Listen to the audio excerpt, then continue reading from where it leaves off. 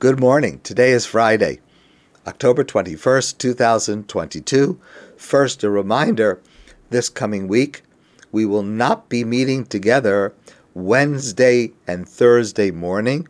That is October 26th and 27th.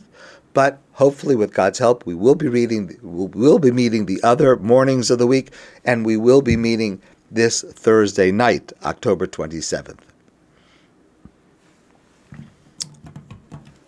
Vayomer Elokim, God says, on the sixth day of creation, today is the anniversary of the sixth day of creation. Na'aseh Adam, let us make man. Who's the us? Who is the us? Let us make man. And whatever answer you're going to give me, it better be a very good answer, because the words are not true. There was no us in creation. The next pasuk says, Vayivra Elokim es Hadam. God created man. God alone created man. So if in fact God created man, why does the Torah say, Vayomer Elokim na'aseh Adam, let us make man?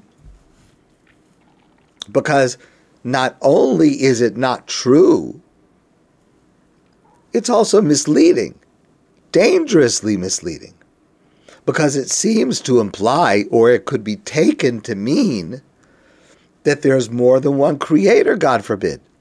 A simple reading, Na'aseh Elokim, let us. Who is the us? Maybe, God forbid, other gods who got together to do this, which is the complete opposite of everything that Judaism stands for. So it's certainly not true, but you should be able to understand that a reasonable person could make a mistake. The Torah says, Na'aseh Adam, maybe there's more than one entity that's making man.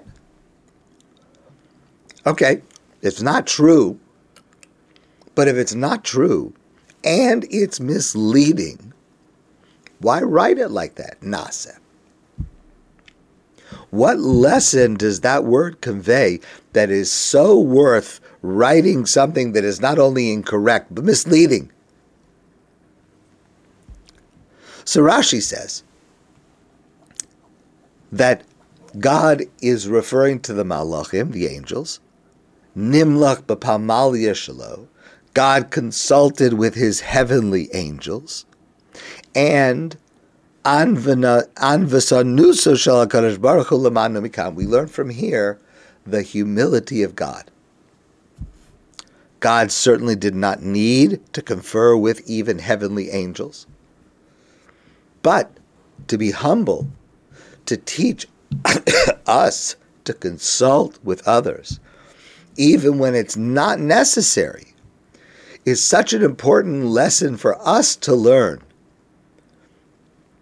that God risks writing something that will be misunderstood in order to teach us this lesson. And let's understand, for God, it's just a lesson for us, because God actually does not need to consult. But for us, learning this lesson, if we are to imitate that we create things in the model that God creates things, it is a substantive truth. We must always realize that we may not have the full expertise. We must always realize that we may not have the full knowledge, the full facts. And therefore, we should be open to input from others, especially when we think that we are certain. Our sages tell us, Ezehu chacham halomei mikol adam. Who is wise? Who learns from every person. Who learns from every single person. You cannot be an expert without this.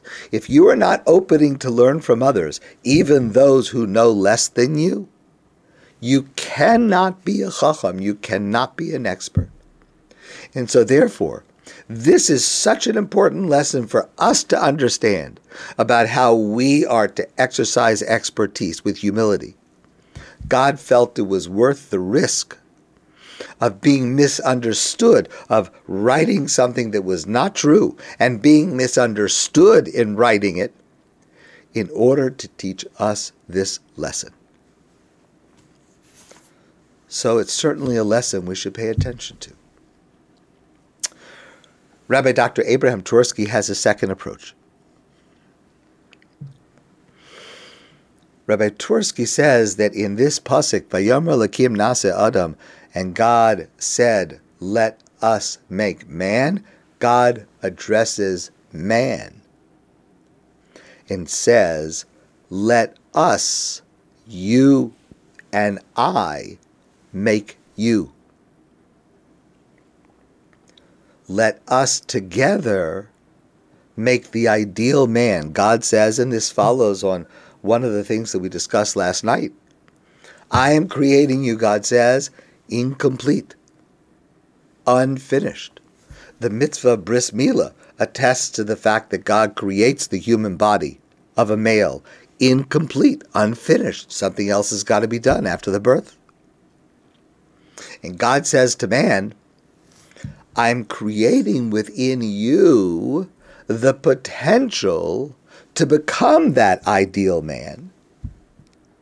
You, God says, will be my partner in your creation. So allow me to share with you a medical analogy. Now, I'm not a doctor, so please do not rely on what I'm saying for any medical purpose. And what I'm going to share with you, I learned in an article from the Lancet Journal, one of the major medical journals, about 10 years ago. There's a technique called remote preconditioning. And the way it works is like this. Someone is having a heart attack, God forbid. So what you do is you inflate a blood pressure cuff around their arm while they're having the heart attack. You just inflate the cuff. And doing that simple action can reduce the amount of permanent damage to the heart by up to half. It's wild. Just a simple thing. Inflate, not because you're taking the blood pressure, just inflate the cuff, tighten it around the arm. It could reduce the severity of a heart attack by half. Listen to the words of Lancet. Cutting off blood flow in the arm in short, brief bursts, then restoring it again, causes the body to release a substance in the blood that sends a message around the entire body that something bad is about to happen. It warns and protects the heart from subsequent damage by triggering changes in heart cells so that they can better resist the lack of blood flow. And it also makes white blood cells react less aggressively, causing less damage after the heart attack. Amazing. In other words, in this medical analogy, we have within ourselves the ability to make ourselves better. We have that potential. We just need to learn the correct trigger to elicit that help, which is already inside of us. God gives us tools to trigger reaching that potential, both in physical ways and in spiritual ways. Sages in the Talmud tell us, in the Medrash tell us, Lo nasnu hamitzvos el letzarev bahem es habriyos. The reason God gave us commandments. Does it do something for God if we eat this animal and not that animal? What is it? What is the benefit to God? Letzarev bahem es habriyos, to refine us, to give us a system of rules that we have to exercise discipline to become better people, to become refined, to improve us.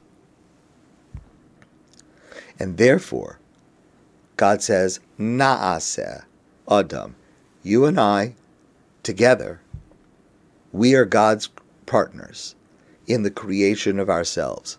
We and God get together, create ourselves. And this is a completely different reading of the whole beginning of the Parsha of Bereshis, where we are not being acted upon. God's talking to the angels about what he's going to do to us. But rather, we are full partners whose task is to recognize the unfinished in the world and in ourselves, and to then find the strengths God has placed within us to fix them, to bring ourselves closer to the ideal that God wants us to reach. My friends, I want to wish you a great day and a beautiful Shabbos. And I look forward to seeing you soon in person.